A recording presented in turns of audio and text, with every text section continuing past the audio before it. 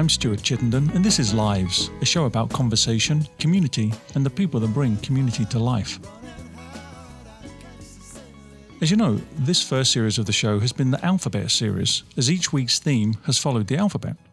This week we have arrived at X, and today's theme focuses on TEDx. TEDx was created in the spirit of TED's mission of ideas worth spreading, and supports independent organizers who want to create a TED-like event in their own community. Joining me in conversation is Brian Smith, the executive producer of TEDx Omaha. TEDx Omaha is an independently organized event licensed by TED.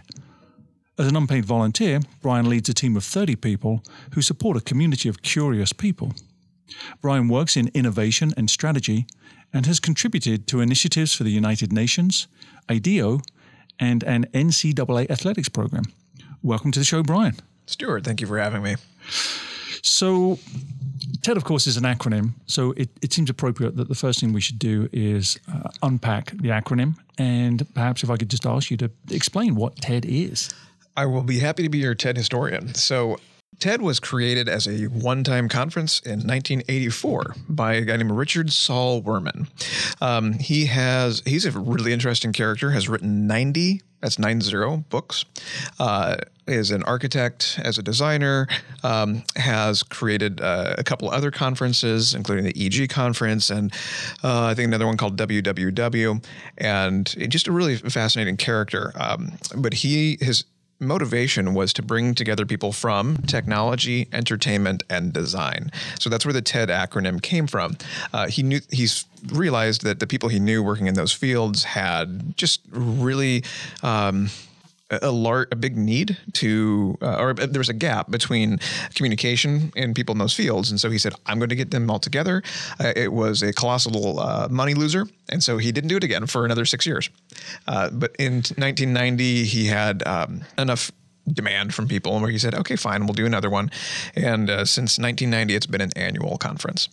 How might people be familiar with TED now? It seems to be this idea of a TED-like conference seems to be a part of our cultural sort of zeitgeist now. So the way that people have become aware of it, essentially what happened, again, deep dive into the history here. In 2006, the TED conference made a decision that they were going to release some of their talks, which was a pretty big move because right now, a ticket to TED costs $10,000. At that point, I think it was still $5,000. But they said, what we want to do is play with this new emerging technology, which was streaming video via YouTube. And they said, we're just going to put some of the talks out there, see how they do. And that was really a real launch point for what TED became. Because as soon as they started to release those videos, people got really interested. And actually, the technology, entertainment, design piece of it kind of fell away because the concept behind TED now is ideas worth spreading. And so it's expanded beyond those three industries and those three sectors to be something that's much wider and much more universal in scope. And that's one of the things that really makes the TED platform exciting and accessible to a lot of people is that the scope of the vision and the topics that they cover are just so wide that you can learn something no matter who you are. Do you remember your first TED Talk or how you first became aware of TED? The very first talk I can ever remember encountering was a video online was a woman whose name I probably get wrong, but Jill Bolton something? Jill Bolte Taylor. Okay, so clearly this is a very well-watched TED Talk, and she is the lady that explains, as a neuroscientist, her own encounter with having a stroke and both being inside the experience but also outside it, analyzing in real time the impact on her brain as this was happening. And the retelling of it is amazing. It's a stunning talk. It involves, I would encourage listeners to go find it, and we'll have a link to that particular talk on our Facebook page, which is Lives Radio Show on Facebook, because that is a wonderful talk, and there's a nice little piece of dramatic performance that takes part. You know, you actually did something that was very unusual when you actually got part of her name. one of the phenomenons of the whole TED experience is that people can tell you about the idea they heard. They tell you all the details from that talk, but almost never can they remember the name of the speaker. And I think, again, that goes into our expectations of, it goes into our experience that we remember the stories. Again, we don't remember necessarily the people behind the stories, but we remember the stories. So that's one thing that it's very common. So listeners, if you have not been able to remember the name of a TED speaker, you are not alone. So let me ask you that question you asked of me. What do you remember? When was the first moment you became exposed to TED? So one of the first talks that TED released in 2006 was one that I watched, which was Jeff Hahn demonstrates his multi-touch screen. Now, we are all walking around with multi-touch screens in our pockets or our purses, and we have them on our computers or on our tablets or whatever it is. But in 2006, he was demonstrating this this pinch and zoom type of technology and hold and drag and back and forth. And I thought it was the most amazing thing. I was one of those people who saw that first round of TED Talks in 2006 and thought, well, I have these are amazing. I have access to some of the world's greatest thinkers and doers. And it really fed into my personality, which is somebody who seeks out new information constantly. I want to know. I'm very curious, which is, I think, a characteristic of people who like TED.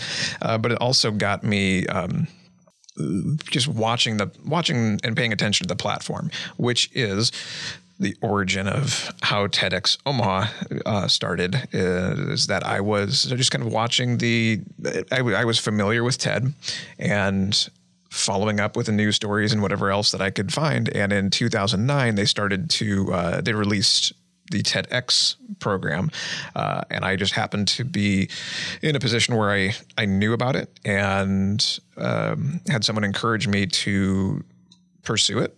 And it was one of those situations where we had a conversation, I applied for the license, and a year and a day later, we were on stage doing our first event. I have watched many, many TED Talks, and I have a lot of favorites. Derek Sivers is one of my favorites. He has two talks that are both, I think, 3 minutes long. But Derek was the founder of CD Baby, and I think he just has, he just is now a philosopher. I think he's in New Zealand currently and just hangs out and thinks things and has that luxury. But I diminished what he does now. But, one of the things one of the talks was weird or just different. It was all about perspective because he demonstrated how in the United States, we name the streets, but we don't name buildings. And in Japan, for instance, they name the buildings, but they don't name the streets. Because he said it makes perfect sense to the Japanese is that you name the blocks, or you order them by number, in which they were developed. And then you also mark the houses by the order in which they were built, which makes perfect sense if you're Japanese. In the U.S., we don't do that. It's, you have cross streets, you have, numbers.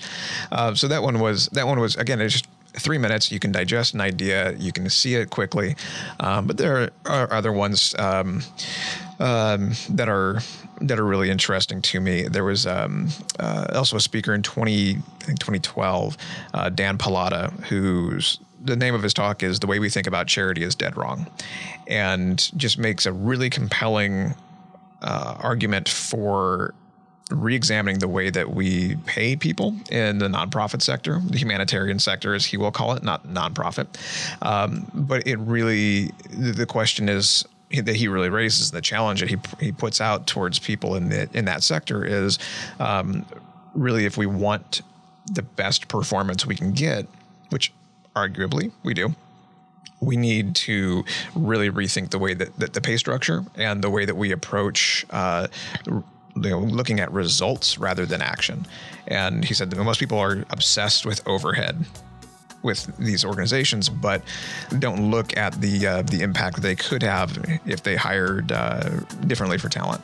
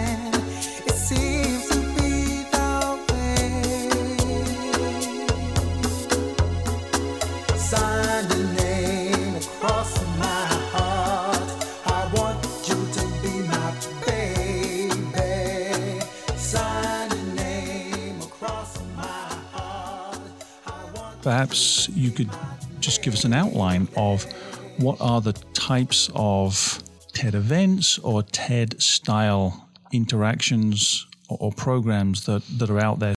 So people like me who are producing TEDx events, we affectionately call TED Big TED, because we each have our own little TED events. So TED itself is a nonprofit organization. They're headquartered in New York.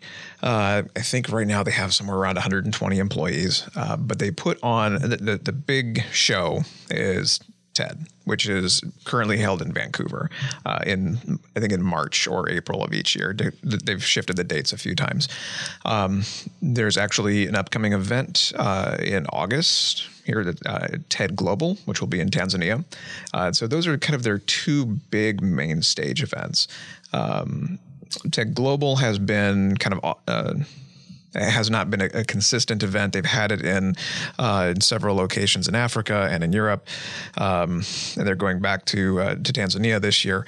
But those are the stages where people generally see the videos from TED. TED also, during the last year especially, has gone through a little bit of a revamp where they are holding a lot of events throughout the year. And part of that is a response to the speed of our political cycle and our social situations, where they happen so quickly that what TED wanted to do is they said, we can't wait for March to roll around. If something happens in July, it's not worth waiting 8 months or 7 months or however long it is for us to tell the story. So they started to do smaller events, especially in New York where they're headquartered. So that's TED. What happened is that they noticed after they started to release these videos in 2006, people were self-organizing their own watch parties and having conversations around the talks. And they were doing this all in their local communities. And in response to that, TED developed the TEDx program. So just as a quick overview, every TEDx program is individually licensed. So for instance, I hold the license for TEDx Omaha. A friend of mine, Randy Bretz, has TEDx Lincoln. There are thousands of people in cities around the world who are doing 160, 180 countries who are running TEDx events. So each one is organized independently, but it's run basically by the same principles. So there's an agreement as far as the style of the talk. So everybody who has those expectations of what a TED Talk is, that's kind of what we aim for and what we train for. There are one of the other important notes about this is that it's an avocation. It is a 100% volunteer activity, so nobody who runs TEDx events gets paid. So our licensees like myself, we don't make draw any salary from this. We don't get any compensation, but also speakers are unpaid. So again, it goes down to that love of those ideas. TEDx there are actually 11 variations of the license. So I have what's called a standard license, or what we would call a municipal license, where it's kind of a based in a city. There are university licenses, there are salon licenses, youth, a number of different variations on a theme. It's interesting because when you have that option of dialing up which talk you want to see, pulling up the TED.com website and searching for something that you like, you tend to, again, search out the things you like. At a live event, you really don't get to do that. And that's one of the appeals, I think, of the TEDx events is because you get to find out things that you didn't even know you were interested in. Tell me about the genesis of your interest in TEDx and the conception of TEDx Omaha. So I had, at the time, worked for a branding agency and had joined it in its 10th year. So it was just celebrating its 10th anniversary, and we had an internal conversation that said we've been able to work with some of these really important organizations in our city, the universities, the medical center, things like that, and they've supported us for 10 years. What can we do to give back? And we were floating ideas around, and I just had this little voice in the back of my head that said, I think that TED is doing local events. So a little voice came out of my mouth and said, I think that TED is doing local events. And my CEO turned to me and said, what is TED? And my CIO got really excited, and he said, he jumped in and started doing the explanation. And they said, great, go figure it out, which, so there's that. And essentially in 2009, the program had just started. I think if my numbers are correct, in 2009, there were 260 events worldwide, TEDx KC being amongst the first of them. And I did reach out to them for some information and some explanation as to what this thing was and how they were doing it. But there was an online application. I just went through that, and they asked certain questions like, why, what do you know about TED?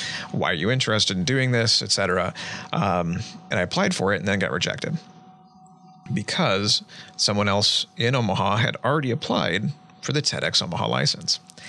And I said, okay, well, would you mind connecting me with this person, because we're interested in doing it, and if I'm not going to do it, I'd like to be able to support it. And so they did connect me with the person who had it, and he is now, I guess, 7 years down the line as a friend. We just had lunch last month, and he said, this is, it's great you want to do something with this, because I just kind of applied for it, but I don't really have any intention of doing an event. So essentially what happened is that he gave up his right to the local name, and they're just issued to an individual for a 12-month period. So there's not a geographical limitation to those. So for instance, we have had other TEDx events in the Omaha area. They're just not called TEDx Omaha. And so during that first year, it was really just a matter of printing out I printed out the guidebook. And it was, a stack of paper 2 inches high, but it was something where I needed to have an understanding of how to replicate, because and how to present an event that was in that same spirit and met the expectations. Because everyone who's seen a TED Talk, they have that expectation for what it's going to be. There's not a formula to it, but it is a very different talk and a very different concept than your normal presentation with PowerPoint that people give after they scribble it the night before or the morning that they're giving the presentation and then wing it, and we all know how well that goes. Can you remember back to your response to the application form question, why do you want to do a TEDx event? For me, the motive, I remember the motivation. I don't know if I remember the answer that I gave to them.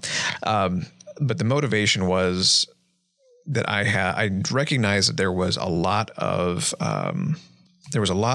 talent that is under-recognized in the community. And there was something, I knew a lot of people who were doing amazing work, who were doing things that were notable and had the ability to speak about them, and oftentimes did. They traveled, I'll give the example of an architect. And I mean, there are architects who work out of this city who travel all over the world, and they do really great work, and they make great presentations, and they're entertaining, and they have thoughts that are interesting to a general audience, a general audience of curious people. So this was really an opportunity for us to showcase the type of talent that is in our community, but oftentimes doesn't get recognized. That for me was a big motivator, because I wanted to, I tend to be a little bit more of a side of stage person, in that I like to organize the events. I like to get people, I like to get them a little bit of spotlight. So for me, that was a real opportunity to utilize this new TEDx platform and event style, and really a lot of that appeal, especially initially, was the connection to TED.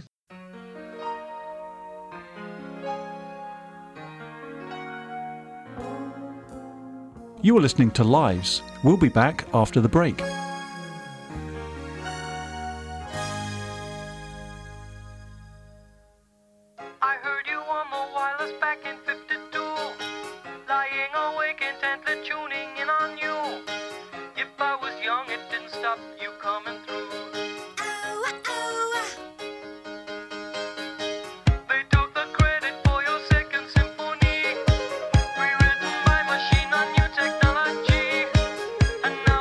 Understand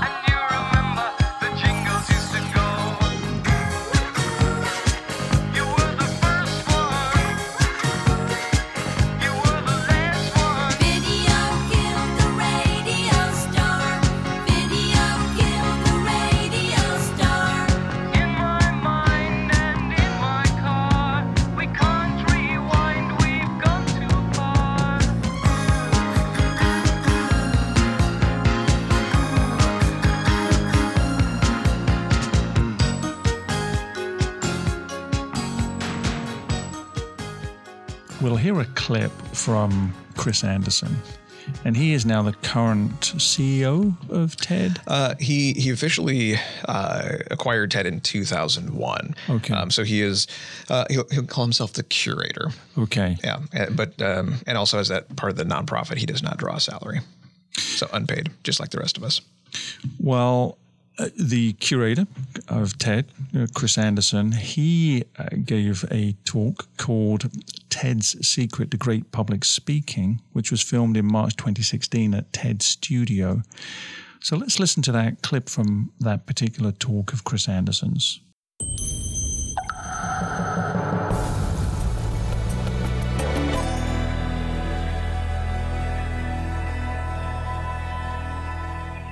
Some people think that there's a TED Talk formula. Give a talk on a round red rug, share a childhood story, divulge a personal secret, end with an inspiring call to action. No, that's not how to think of a TED Talk. In fact, if you overuse those devices, you're just going to come across as cliched or emotionally manipulative. But there is one thing that all great TED Talks have in common, and I would like to share that thing with you. Because over the past 12 years, I've had a ringside seat listening to many hundreds of amazing TED speakers like these. I've helped them prepare their talks for prime time and learned directly from them their secrets of what makes for a great talk. And even though these speakers and their topics all seem completely different, they actually do have one key common ingredient. And it's this.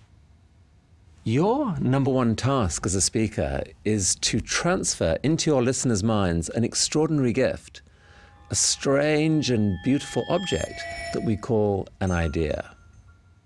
So I really like how Chris Anderson there deconstructs what I think most people think of as typical and well done public speaking, and then suggests that's not the real point. The real point is to focus on an unusual, a new, a provocative, unexpected, but an idea that is worth spreading and sharing with other people. And then, of course, in that talk, again, we'll link to that on our Facebook page, but he goes on in that talk to explain a way that you can develop your story and to get across that idea in a way that is compelling to the audience. But how have you encountered helping identify the speakers that you want for TEDx, and then how you've gone about helping them give the best presentation they've ever given? That's a pretty low standard. You know, the best talk of your whole life in 18 minutes or less. You know, the idea that Chris describes is really the core of the whole concept. Is that's why people love TED Talks, is because there's an idea, there's something to learn, there's something to consider. The challenge, so what we do with an annual program is we put together what I'll call kind of our umbrella theme. And this year our theme is Everything Changes. And while that seems to be kind of a very broad topic, and it is, or a concept, and it is, it also does give some context to our community, our people who are thinking about giving a talk, or how to formulate the talk so that they understand and that they can communicate what they need to communicate to people.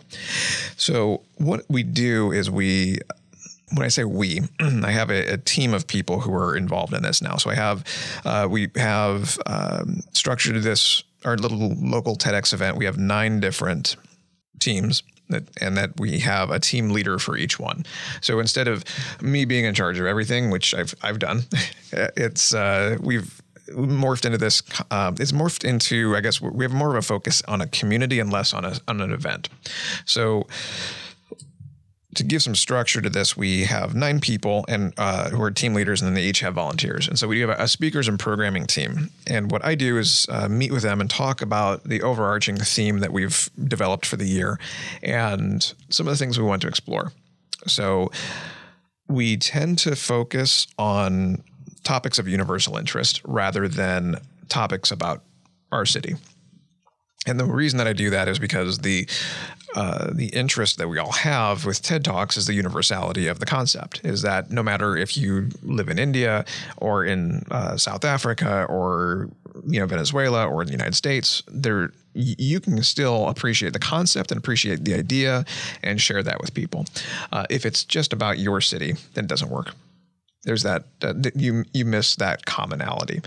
So what we do is we look at the themes and the concepts and the things that we could discuss. We tend to try to follow Ted's recommendation, which is ideas first, people second. We have in the past invited these just wonderful people on stage because we think that they've got some, they're fascinating, but they're not. They have not necessarily produced the best talks. And they have not connected with the audience in that way. So we do kind of look for a hybrid now of what is the idea and who should be telling it. And we right now go through 3 main acquisition activities, which number one is there are people that we know who are just fantastic knockout speakers, and we would have them on stage whenever we could. There are people who, I talk about this incessantly year long and ask people, if you were to speak, what would you speak about? What's your idea? What are you working on? Because typically, and one of the other things that Chris Anderson has said is that choose the people who, and I'm paraphrasing, but choose the people who live their talk. So some of the most compelling talks are the ones that are of the work, the life's work of that individual. And then a couple of years ago, we also started an open call for speakers. So that's just kind of putting it out there to the whole community to locate people that we maybe wouldn't otherwise come in contact with. And some of those people have been really fantastic. So that it does help round out some of the people that we're exposed to. And then from there, we do the selection process is actually really difficult. We have, I think last year we had 200 people in consideration for 8 speaking spots. So it takes a lot to consider them and to figure out if they're the right person to be talking about the idea, especially when you have multiple people who apply with the same concept. But then we do have a training program that we've developed. And that is, we do have hire a professional speaker coach, and she works with all of our speakers to help them not only develop the presentation style and kind of augment what they have, but also to develop the story, because it is even if you have 6 minutes on stage, it's actually not a lot of time to get a story out, and so we really try to push that development. So it is it's a multi-month process. So we don't just have people kind of wing it on stage like you would see with a PowerPoint presentation or another speaker event. These people have actually rehearsed and worked on multiple revisions of their talk, and then we do have, but we support them with events, with like I said, a speaker coach, and then we also do engage our alumni speakers in helping to make sure that those people have the support they need to give a great talk. You talked a little bit about the selection process and how difficult that is. So you have 200 plus people applying for 8 slots. So how do you go about that very first phase of identifying who is going to become one of those 8 people? It's rough because we do, one of the things we do actually is we go back to YouTube. A lot of people have a talk that they've given somewhere or an interview or whatever it is, and that helps us to determine their speaking style, what sort of a person they are, how they come across. Do they, or also it helps us weed some people out, because if this is a talk that you've given for the last 3 years, or if you've given this talk in front of 20 different groups, we're not interested in it. It's really, we are looking for new ideas and new presentations, new voices. We are actively working to try to figure out how do we, again, expand beyond kind of your usual suspects. And, to give an example, in the last 7 years, we've had 83 speakers and performers. We have another 9 this year that will be, that have accepted a speaking spot. But there are still big gaps in the people we're trying to talk with. We are trying to talk more with, we're trying to keep aware of, the makeup of our city and our community, is that we actually have lots of micro communities. We have geographic communities, we have nation of origin and ethnic communities, and we have different gender communities. We have all kinds of different types of experiences and types of voices that we need to hear.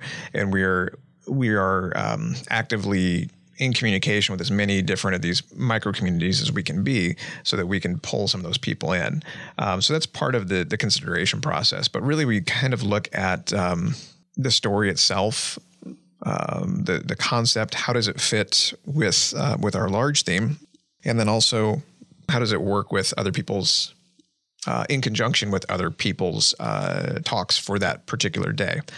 We have two audiences that we think about, because we have our live in-person audience. We have 500 people who get really excited about having their own local TEDx event and have their, build up this community because they want to be around other people who are intellectually curious. That's a big draw. And the other piece of it, though, is we have an online video audience. And so what we do is we try to craft the select speakers so that they not only are telling great stories and telling great representations of their work and communicating those ideas, but it flows with an emotional experience for the day, for the live audience. One of the other requisites that TED has put forward in their in the TEDx program is that a certain percentage of programming has to be pre-recorded TED Talks. So that helps to tie the TEDx events to Big TED, and then also honestly helps us fill in some of the topical gaps that we have, or to help shift the emotional mood. Because if we have some very emotionally heavy topics, then we can show a comedy talk, and it kind of lightens the mood, or do a musical performance to help, again, kind of bridge the emotional experience of the audience, which you, again, with the recorded talks that you watch online, you just don't get that same consideration.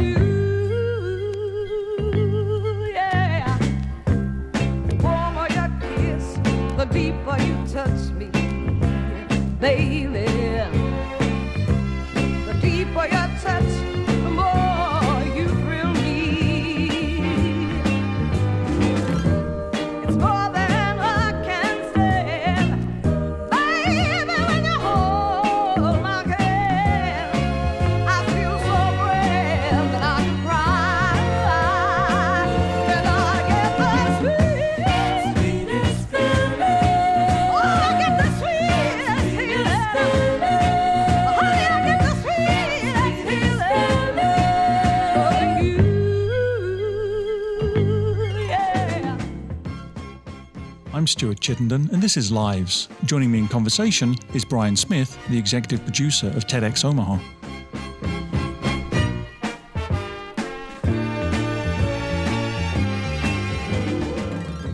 I like that you've suggested some elements of what a TEDx event is not, and certainly what TEDx Omaha is not. So you talked about the diversity of voices, interests, positions, hierarchies, these sorts of things that affect a particular community. And in this case, we're talking about TEDx Omaha. But it's not the role of this TEDx event to ensure an equitable voice is given to however we're characterizing the diversity of this community.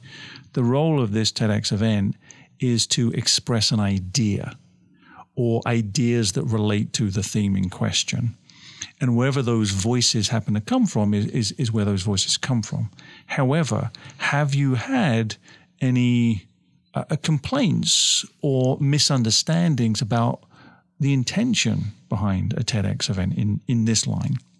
You know, the nice thing about the TEDx platform is that people do have an understanding of what it is. However, you also do have people who very much feel like they should be giving a talk, whether it's at TED or at a TEDx event. And we do have a very well-developed sense of awareness of what our position is. So one of the things that that is true about these TEDx events is that again, they're competitive. We just don't have room. I mean, we do have we actually, and if you have made it this far into this conversation, I should let you know that we have actually 16 annual events.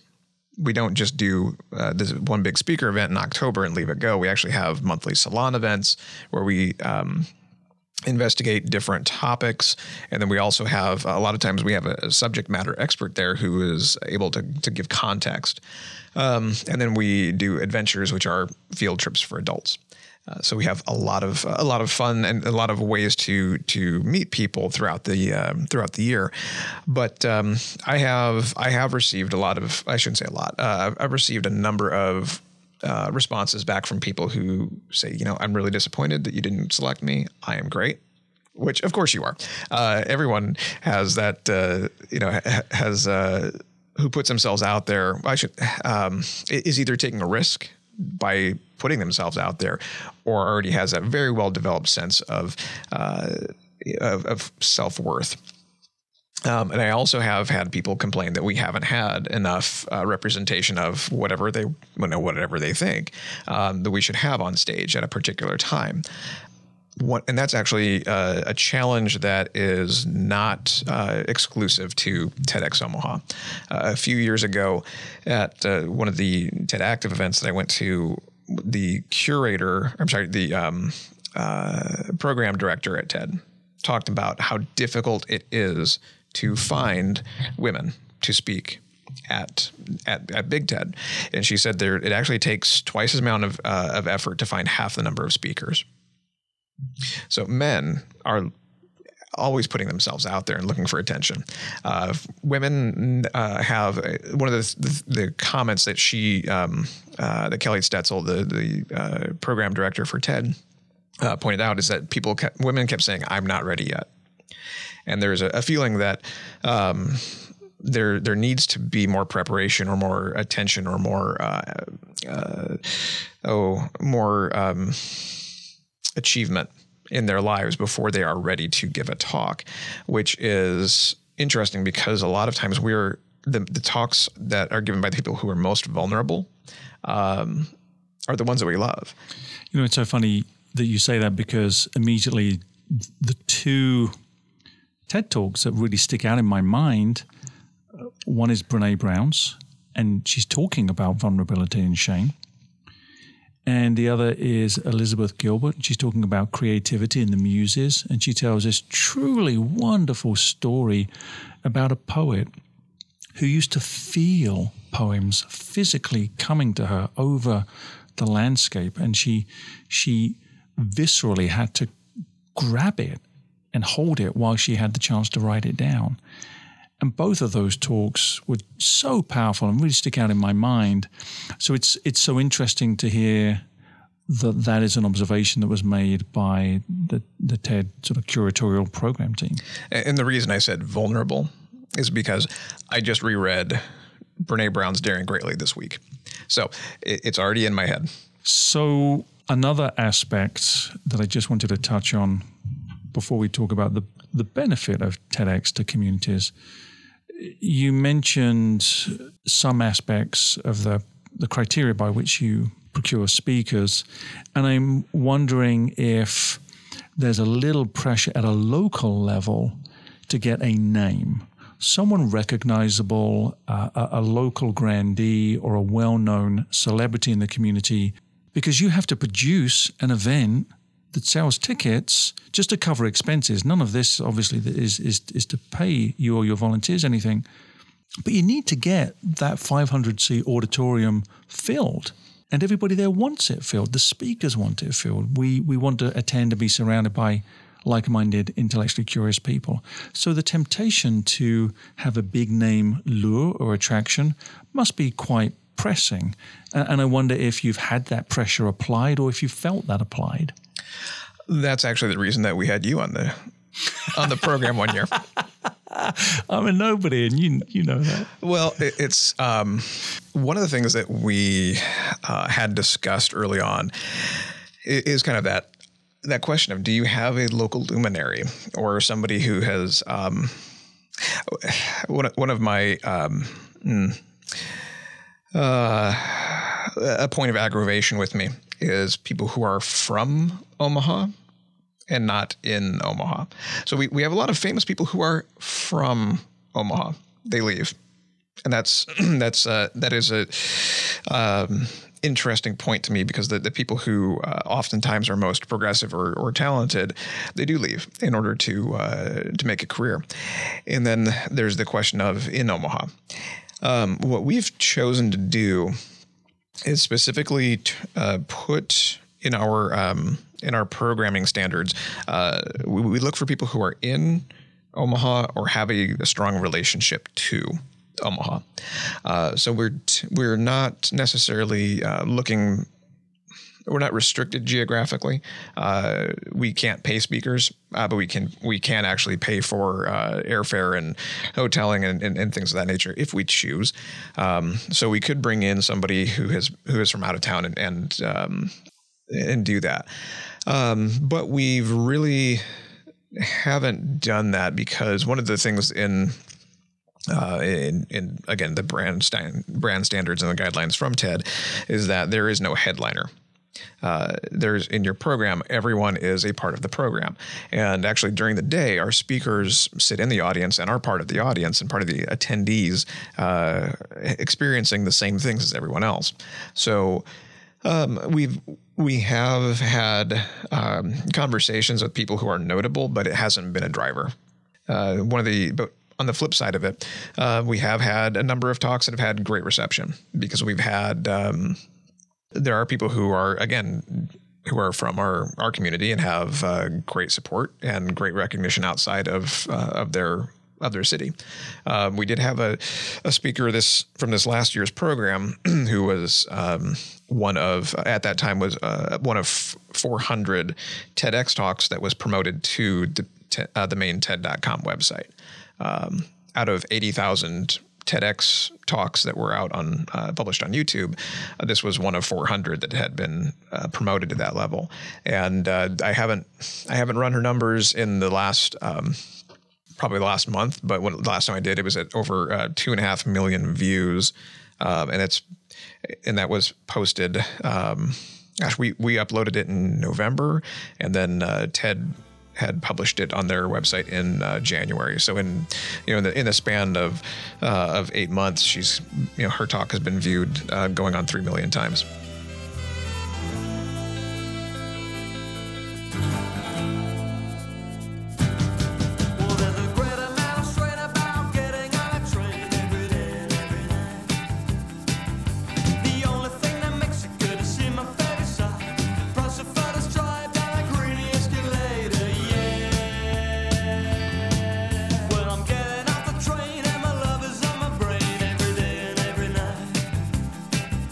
The only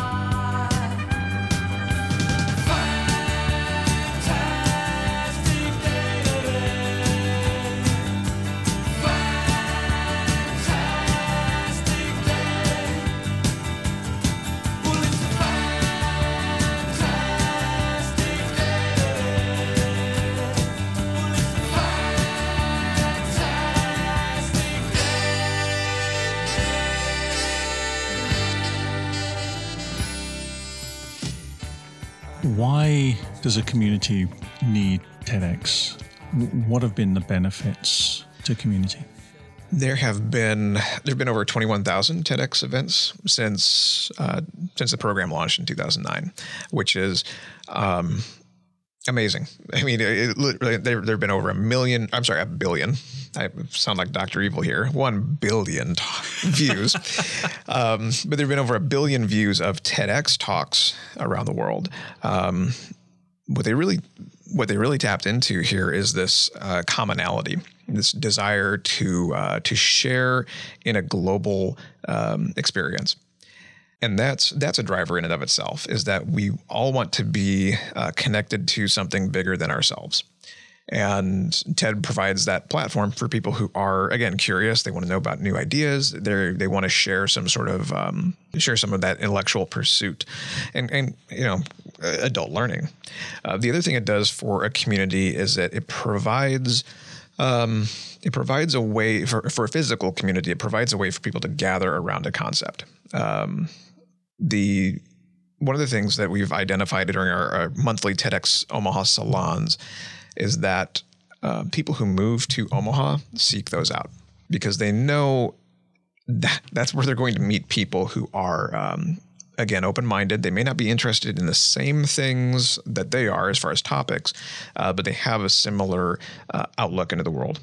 So my final question for you then is a personal one. You've talked about intellectual curiosity. So what has TEDx meant for you personally? This has a lot of answers. So the TEDx Omaha experience for me is really important because like a lot of other people who live here, I feel like I have more needs than the community will provide. And by that, I mean, I'm very curious. I'm looking at the horizon. I always want to know what's happening in kind of on the fringes. And our geographic persona is more of a maintenance persona than it is an innovation persona. And so for me, it provides the opportunity to connect with Big TED, but also to locate the people in the city who are doing something of note and who are pushing forward with the quest for knowledge or a quest for improvement. I've gotten to meet scientists who are working on desalination programs in South America. I've gotten to have conversations with people who are involved in the Ebola treatment outbreaks or outbreak treatments. People who have experiences as undocumented immigrants, a very wide range, but it also so it provides me with an opportunity to build out the number of connections that I have here, and it also provides a leadership opportunity because I have created a community of people who are interested in this, but it's not just me. I have, again, people who are in my leadership group who have dedicated a lot of time into creating events that really support a community of interested and interesting people. And it's been fantastic because the work that I tend to do is in small teams, and it's not I don't have 20 direct reports at work. So this is a little different situation because I can connect people and give them an opportunity to learn how to lead people and lead an organization, and at the same time develop those skills for myself.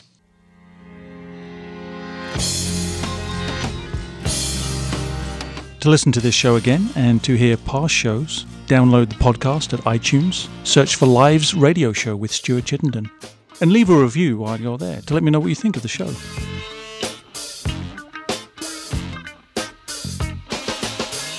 I've been in conversation today with Brian Smith, the executive producer of TEDx Omaha. Brian, it's been a real pleasure chatting with you. Thank you for coming in. You're welcome.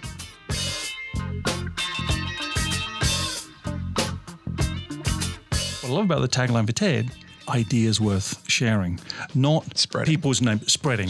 So, okay, what I love about that tagline for TED.